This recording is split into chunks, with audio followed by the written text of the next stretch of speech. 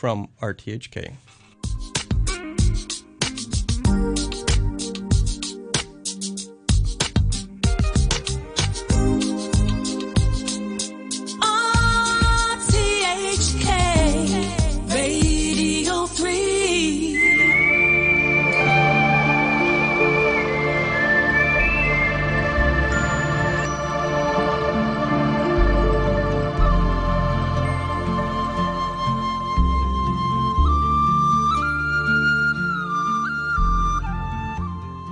Hello and welcome to this week's Hong Kong Heritage, which comes from Belsize Park in London. There used to be a 3-storey Victorian house here with an attic where, in the 1930s and during the Second World War, there were famous Chinese writers and poets living in different parts of the house. These included Chiang Yi, but my focus today is on Hsiungs Yi and his wife Dimia. Hsiung was born in Nanchang City and was already a well-known translator of British writers into Chinese by the time he came to England. In 1934, he would publish a play, Lady Precious Stream, which became so successful in Britain that a series of British Prime Ministers and Queen Mary came to see it. But life was not always easy for the Hsiungs. It was a time of racial stereotypes and prejudice, as Shi Yi and Dimia worked to emphasise a more modern China and the writers who came with that modernity. After England, Hsiungs Yi would come to Hong Kong. In this week's programme, Diana Ye, who has written about the Hsiungs, joins me with fellow author Paul French as we walk around the streets of Belsize Park. Diana Ye is the author of The Happy Hsiungs, China and the Struggle for Modernity. We are standing on a corner of Upper Park Road and Haverstock Hill in Belsize Park, and this is the area where the Hsiungs, along with a whole group of Chinese intellectuals and artists, used to live and work. How do you feel when you're standing here? I feel like it's really incredible, actually, that these histories have disappeared. For me, it was really a groundbreaking moment in my life to actually discover these histories and discover that there was this whole group of Chinese intellectuals living here, because I was always in search for a sense of my own heritage in a country, in Britain, where I live and grew up, and never had this idea that I actually could have a heritage here. So it was really, really meaningful to be able to stand in this place where I know that there is this really rich history of incredible cultural exchange and political activity on these very streets. Let's take a walk down. So I'm with Diana Ye and author Paul French today, walking along this part of, what would I describe it as, Belsize Park here? Yes, Belsize Park. Now, you were able to perhaps explore your own heritage through this, well, what was a literary circle, but also a group of intellectuals who provided their own magazine to publish their own articles, but were also part of the wider literary and intellectual group. I mean, these people were on the BBC and they would also mix and connect with literary figures established in Britain as well. If you can tell me, first of all, through sheer serendipity, how you fell into this. Yeah, okay, so I was doing some research for my doctoral study on the artistic activities of the Chinese in Britain, really just trying to find any artists or writers that I could locate. And I was having a really difficult time, so in the end I managed to find a copy of Hsiung's play, Lady Precious Stream, in SOAS Library. I was doing a whole load of research trying to find out more about this unknown author. I didn't have any luck, but I was sitting with a friend, Grace Lau, who's an artist photographer, in the photographer's gallery. I remember the moment really clearly. And I was telling her about my difficulties finding out about this writer. She said, "So what's his name?" And when I told her, she was like, "Oh, the Hsiungs, Uncle Hsiung. Yes, my family, we're friends with his family, and I can put you in touch with his son." So, from then on, I managed to access the Hsiung family. We created kind of a close bond, and I was able to do research and collect the memories of the Hsiung family. I interviewed 2 of the brothers and 1 of the daughters. And Grace Lau herself also was because she was such close friends, she grew up literally at the same time as Dei Yi, so she was always around the Hsiungs, and I managed to gather some brilliant stories from her memories as well. You come to Hsiungs Yi via his arguably most successful work, Lady Precious Stream. So this is a play which, well, in modern terms, goes viral. Yeah, absolutely. I mean, it's just fascinating. When Hsiung first came over, he wanted to actually write a modern Chinese play. That was his ambition. He had already, by the time he had come, translated an autobiography of Benjamin Franklin. He had translated the works of H.G. Wells. So he had a really, really good grasp of English literature, and he really wanted to write a modern realist play set in China. Part of his ambition was because he wanted to demonstrate to Western audiences that there was a modern Chinese place, that China wasn't just the land of sort of exotic dragons and plum blossoms, you know, the stereotype image that Western audiences sometimes had of China. But in the end, he sought advice from the professors around him, and he was having tea one day with Allardyce Nicholl and his wife. Allardyce Nicholl was a professor at one of the London universities, and they were having tea together, and Allardyce Nicholl and his wife were saying, well, Hsiung, there's no point in you writing a modern play. Actually, he wanted to write something on Shakespeare, I think. And they said, don't do that. Do something really Chinese and traditional. And this was the same advice that he actually got from George Bernard Shaw when he sent his modern realist play Maman to Shaw. Shaw said, English audiences aren't ready for this. Try something really traditional and Chinese. So that's when he went on to decide to draw on this traditional Peking opera, something that seems very Chinese in that sense, and to sort of adapt it for the English stage. So this is Lady Precious Stream. So can you tell me more about that initial production? Yeah, so it was put on by Nancy Price at the Little Theatre in 1934. And where's that? On the Strand, I believe. It was on the Strand. It was just off the Strand, yeah. Yes, it was a small, as you know, little theatre, and I think Nancy Price was quite well known for putting on slightly unusual productions, and Hsiung had quite a lot of trouble to get his play produced. But Nancy Price saw the special quality of it, and she said to Hsiung, I think this is going to be the greatest success that London has had for some time, and it was. So, like, overnight, it was a complete phenomenon. It was acclaimed by critics and writers, and became really the high society theatre show to go and see. It became really also important in terms of the political world. So successive prime ministers, the entire diplomatic corps went to go and see it. I see Winston Churchill went to see it. Winston Churchill went to see it. I mean, it was just incredible. But part of why it was so significant was that it was about representations of China in a particular moment. And that's why it had so much significance within the British society, but also within the political sphere. Where that block of flats is now, that was where 50 Upper Park Road was, which is now gone. And 50 Upper Park Road would have been? 50 Upper Park Road is where the Hsiungs moved to, first of all, and I think they were there first. And then they were joined by the poet Wang Lixi, who was known as Shelley Wang, a well-known poet in China, and his wife Lu Jingqing, who's also a well-known poet. They were a husband and wife poet team. They didn't have much money. They lived in the attic. The Hsiungs had most of the buildings here are Victorians, so they're 3 stories with an attic and a basement. I mean, big houses, and they had some of the main floors.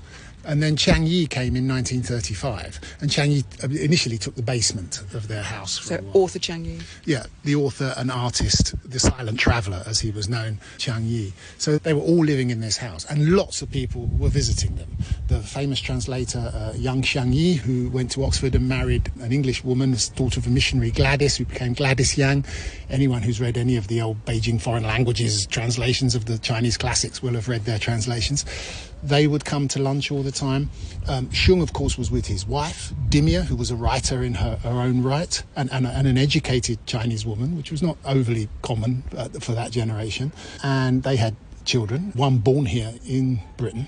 So there were all this group. Xiao Qian, who was also a journalist from China, who ended up being the only Chinese foreign correspondent in Britain during the war, covered D-Day, the only Chinese journalist to cover D-Day. He came and lived here for a time. And so people were coming and going. It was an open house. And Dimia always remembers that, it was a real chore having to cook, because apart from trying to get all the ingredients she wanted for Chinese food, even in what at that time was a very cosmopolitan area like this, by London standards, it was difficult. And people would just come. And Hsiung would kind of expect her to, just lay on this kind of ever-rolling banquet for all these people that were coming down from Oxford and Cambridge, these intellectuals that he knew, various friends who were dropping in, other Chinese who were passing through London. I mean, there were exhibitions in 1935, the big exhibition at the Burlington Galleries of Chinese Art, and Liu Haishu and other big Chinese artists came to London at that time. And of course they all came here to Upper Park Road, and they all just rolled up expecting food, and expecting conversation.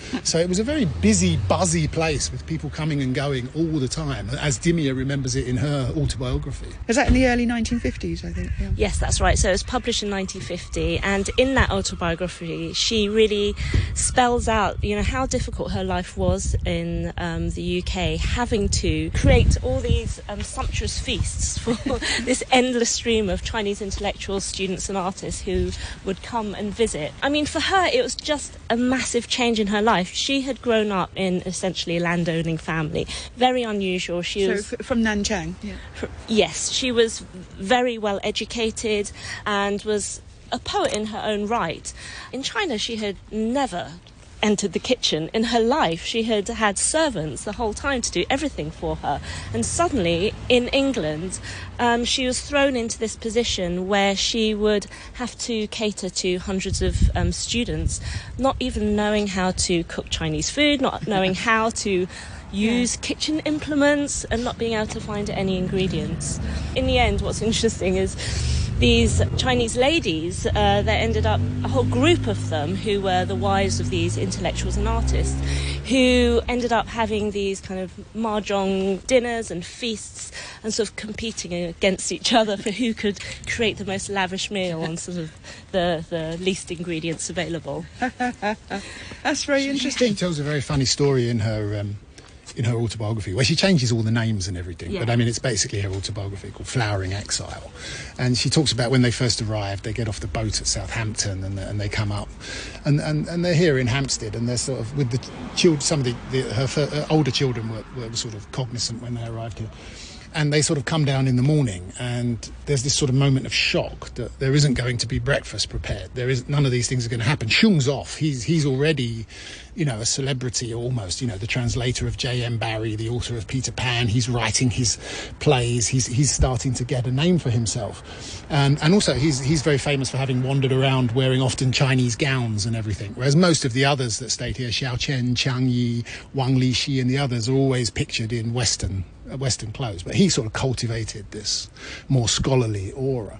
And they come down to breakfast, and they're just like, what's going to happen? And she has to explain to the children that we're going to have to make our own breakfast, basically. This is just the way it's going to be now. And so it was a real culture shock for them, given that within a few years, once the war started here, I mean, they couldn't go back to China because of the war in China in 1937, but in 1939, as London kids, they were evacuated, right? And there's, she tells a story of these kids all going down to King's Cross Station or wherever, and they're all on the platform, and there she is with these Chinese kids, and there's some confusion as to how to write their names on the tags that went on the kids so they didn't get lost when they got out to the countryside. So they're living this whole London life, but she admits it's a massive culture shock when they get here. Yes, totally. I mean, can we go right back to their early upbringing? So they do grow up, both she and her husband grow up near one another, both from landowning families, although in his case, so in Hsiung Shiyi's case, his father had squandered the money that the family had.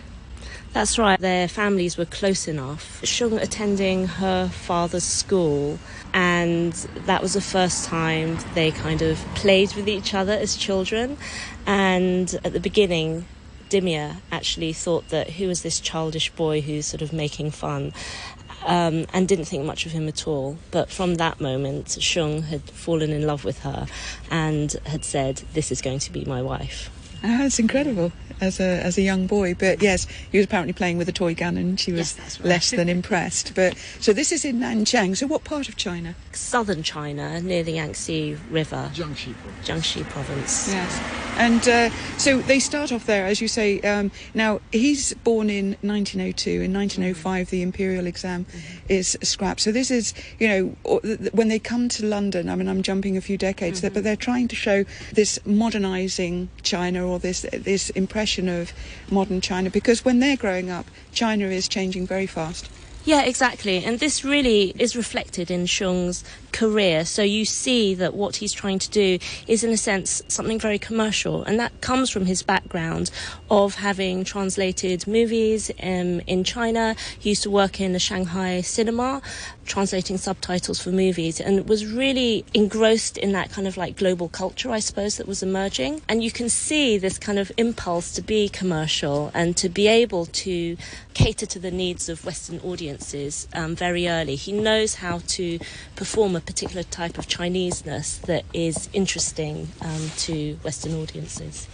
I'm talking here in Belsize Park with Diana Ye, the author of The Happy Hsiungs, Performing China and the Struggle for Modernity. And Diana wrote this for Hong Kong University Press as part of the Royal Asiatic Society China in Shanghai series. So this is looking at people who are very influential in their time, very well known in their time, but you felt had sort of disappeared from history a little. Absolutely. I mean, they had completely disappeared from history. So when I was trying to look up Hsiung at the beginning, I literally found no trace of him.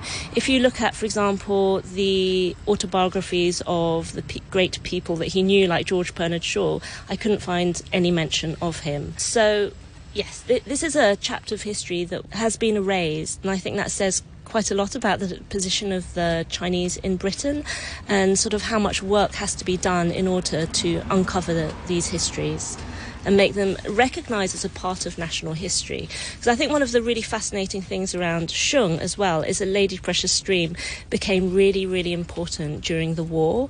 And the Times had an article saying that it should have its place in history because of the huge role that the play had in terms of creating this vision of a kind of more peaceful and mannerly world during the war, at a time when sort of British nerves were being shattered by their experience. So there was this open-air production of Lady Precious Stream during the war, and it was put on 3 times during that period as a kind of a balm to soothe British nerves about their predicament. Tell me a little bit about the plotline. So the plotline of Lady Precious Stream is essentially a love story. It's about a highborn young maiden who falls in love with her father's gardener and obviously isn't able to, doesn't have the approval of her family. So she runs away and ends up living in a cave for several years whilst he is taken away to fight in the western regions. Eventually, they come together and meet again, and they go through kind of a strange sort of play of kind of not being able to recognise each other, even though we kind of do know they recognise each other, and they live happily ever after together. So it's this kind of universal love story, and I think that was something that also captured the imagination, that it's so universally accessible. But at the same time, yes, there was definitely this element of presenting an exotic China to Western audiences. Yeah, because this is the interesting thing is that, Paul, you were saying that you found in the BBC written archives, these correspondences between some of these Chinese authors and also British ones. So, but it's just also trying to establish the fact that they were very prominent for that time in Britain. Oh, yeah, they were popular. They were popular artists. And when we walk around here in Belsize Park, we see blue plaques, that commemorate people, to all sorts of people. The Bauhaus artists, the Bauhaus architects that lived here, Piet Mondrian, the painter, Barbara Hepworth, the sculptor. They all lived around here, and so did lots of other people. We're just opposite Du Maurier House, which has a link to Daphne du Maurier. Down the road is Orwell House. George Orwell, of course, worked in a bookshop just at the end of this road here, the Book Lovers Corner on South End Green in Hampstead. So it was an incredibly intellectual, vibrant, artistic area, and quite elite. not everyone was as famous then as they are now. They weren't quite as canonical as they are now in British culture. But these guys were arguably more popular. You know, Chiang Yi was doing massive book signings at Hatchard's on Piccadilly. His exhibitions were in galleries on Bond Street. Hsiung is connected to everyone. He's the star of the Malvern Theatre Festival. I mean, in Diana's book, there's pictures of him meeting with Paul Robeson when he comes to London, with Anna May Wong, the actress, when he comes to London, with Mei Lung Feng, the legend of Chinese opera, when he comes to London. I mean, these guys, Hsiung particularly, knew everyone. They were connected in. This, of course, became very useful later when Japan invaded China and they started to do lots of work for China Relief and China United Relief Funds and so on. But they were connected in with everyone, and not just stars that were visiting. They knew everyone who was involved in translation. They knew everyone at the British Museum, for instance, who was keeping and collecting works at the British Library. So they knew everyone who was involved in the China world here, but they knew lots of other people, and they were with big publishers. They exhibited at big galleries. Hsiung, as Diana has said, you know, his plays appeared on notable theatres in London and Broadway and festivals around. And of course, Lady Precious Stream had an incredible afterlife, just being performed all over the country by amateur dramatic societies, university dramatic societies. When we published Diana's book, the amount of people who came out the woodwork and said, when I was at university in the 50s or 60s, when the play was still produced and people could still wrap a bit of silk around themselves and call themselves Chinese in a play, you know, they were in performances of this. This was a very important dramatic it became work for people. On education curricula, wasn't it? Yeah, and I think like a lot of, and the BBC recorded it several times. I mean, they did at least two recordings of it. So I think that, interestingly, sometimes in our culture, it is the people at the high end of culture, if you like, the elite end of culture, who end up being remembered. You know, there was a book recently about Hampstead and all the people that have lived here, the famous artists and so on, and it didn't mention any of the Chinese. And sometimes we tend to forget the people who were, in their time, the bestsellers, the popular ones, the people that, you know, when Chiang Yi did books about the new pandas that came to London Zoo in the mid-1930s for children loved them. And the copies that I've seen in the London Library here in St James's are donated to the library by Princess Margaret, right? Because the young Queen Elizabeth and Princess Margaret, or the young Princess Elizabeth and Princess Margaret they loved it, and they had Chiang Yi's books. So they have this, but then that sometimes tends to be forgotten, and we remember these people, you know, incredible architects, artists and writers that they are, but who are considered at the higher level of culture. They get the plaques, they get remembered in the academic books. And these guys, and Dimia and Lu Jingqing, because there were women in this group as well, Gladys Yang and so on, they get forgotten, slightly forgotten. They haven't got plaques. So do we need a blue plaque proper campaign in Hampstead to remember the contribution of this Chinese community? This walk that we've just taken you on around here is technically what's called the Camden Art Walk, and it walks around here and it tells you all, and you can sort of scan your QR code and find out about Piet Mondrian and find out about Barbara Hepworth and find out about Laszlo Moholy-Nagy and the famous Lawn Road Flats, which are just here, known as the Isocom building. You can find out all about those, but there's nothing at all on and associated people, Orwell and so on, but there's nothing at all on the Chinese. So that still is a sort of gap in Camden Council's in their kind of art walk around here. But as I say, you know, often it's the populists who get forgotten and dismissed later on, and it's, you know, the elite artists who tend to get remembered, and that means we're only remembering a partial part of our culture. Lady Precious Stream is first, the play is published in 1934. Do you think it stood the test of time? I mean, if you were going to do a theatre production now? I think that's a tricky one. We've had many discussions over the years about potentially putting on a new version. I think there would need to be some updating. I mean, that again, but again, this is Hsiung's ingenuity, right? He really knows how to capture the language of 1930s English middle classes, and the whole play is written in that. Even though it was seen as an authentic Chinese play, you can see the kind of language that he's using. It's very idiomatic. So in that sense, it is a little bit dated, would need to be transposed, shall we say. But going back to what Paul was saying in terms of the kind of popularity, I think that's correct. There were another group of artists who were connected to Ling Shuhua, a scholarly group who were associated with the Crescent Moon group, who hung out with, Virginia Woolf and the Bloomsbury lot. And they are recognised in history a little bit more, but quite rightly, as Paul says, Hsiung and Jiang Yi have not been. And the interesting thing about Hsiung is, I think even more than Jiang Yi, he was essentially a household name. Like, he wrote for Good Housekeeping. He wrote for the Women's Journal. Country Life. He was like literally in all the mainstream magazines. And again, this was his doing. He was an absolutely phenomenal social networker and was able to speak to anyone, no matter who they were, the highest echelons of society to the average person on the street. So he was brilliant in that sense, in being able to cultivate his networks that enabled his success. His sort of journey to Britain begins, right back when I thought it was fascinating just how good he is at English right from the outset. And this was from studying movies at the beginning. Yeah, that's right. He worked in different movie theatres, translating subtitles for movies. And he absolutely adored the kind of whole new culture that was coming up. Yes, because he runs movie theatres both in Beijing and then Shanghai. I thought that was also interesting, the young white Russian refugee women who were doing semi-nude sort of performances in the intervals. Yeah, that's right. I don't know what to say about that.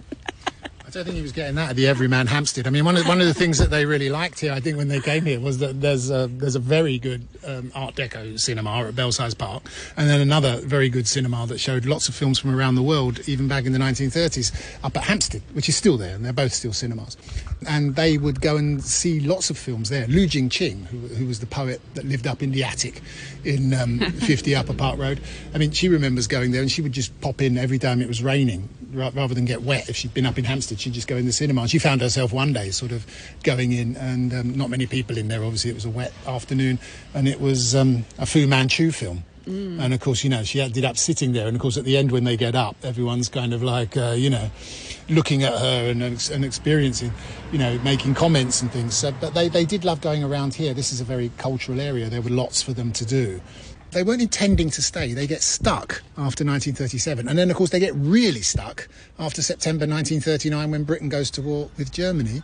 And then, of course, they throw all of their efforts into supporting the idea of China and Britain as allies. There was no intention. They didn't come here to live here for the rest of their lives, although ultimately Dimia did, I think. She stayed here in this area all of her life. But, we need to remember that that's part of the reason that we don't always think of them as a group, that they weren't here, they were intending to leave, they got stuck, and then after the war, well, sometimes a long time after the war, that they left and moved around a bit. And we just don't have a name for them. In the BBC archives, there are letters between Hsiung, who was hired by George Orwell, who was running the Eastern Service of the BBC during the war, to make recordings that were then sent out to Hong Kong and Singapore before the fall of Hong Kong and the fall of Singapore. And they were broadcast on the radio stations there in Chinese. Hsiung Yi, where does he then move on to? He ends up going in 1955 to Hong Kong. In a previous year, he had produced Lady Precious Stream in the first Hong Kong Arts Festival, I believe. And in 1955, he goes to move there, where he decides that he's going to return to his first love, which is film, and produce a Chinese film version of Lady Precious Stream. Now, that actually is not a great success. He manages to get an all-Chinese cast, but in terms of the production, he has an issue with the dubbing of the English version to fit the Chinese length, and he cuts out all the pauses, which makes it an kind of impossible production to actually watch, an unwatchable production. So he never manages to find a distributor. And so what does he end up doing in Hong Kong? In Hong Kong and later Taiwan, he does continue to write other novels and plays in Chinese, such as Lady on a Roof. He also adapts another popular opera, A Fighting Bride in Hong Kong, for performance in Cantonese. And the opera was on Rediffusion, the first television service in Hong Kong, with Hsiung appearing between acts to provide commentary in English. Hsiung Yi would eventually return to China, where he died in Beijing in the early 1990s. Dimia, his wife, would remain in London for the rest of her life. My thanks to Diana Ye and Paul French for the tour of Belsize Park. Diana Ye is the author of The Happy Hsiungs, China and the Struggle for Modernity, available from Hong Kong University Press. Thanks for listening and join me next week on Hong Kong Heritage.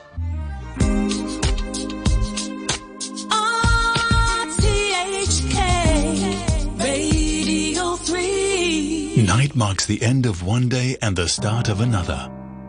Being alone could be lonely or a state of being at ease. Challenges are inevitable in life.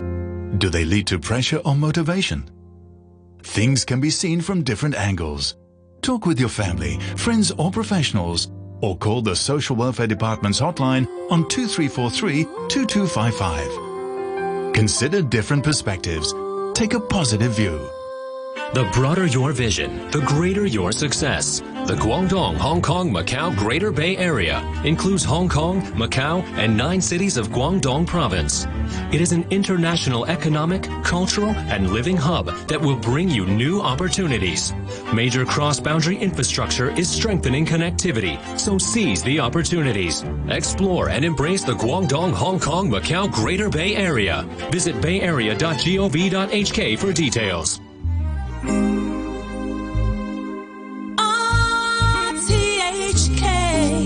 Radio 3. Now, on Radio 3 Book Club, Lucy Worsley continues to read from Agatha Christie, a very elusive woman, her biography of the remarkable life of the Queen of Crime. Today, she gives her take on the writer's mysterious 11-day disappearance.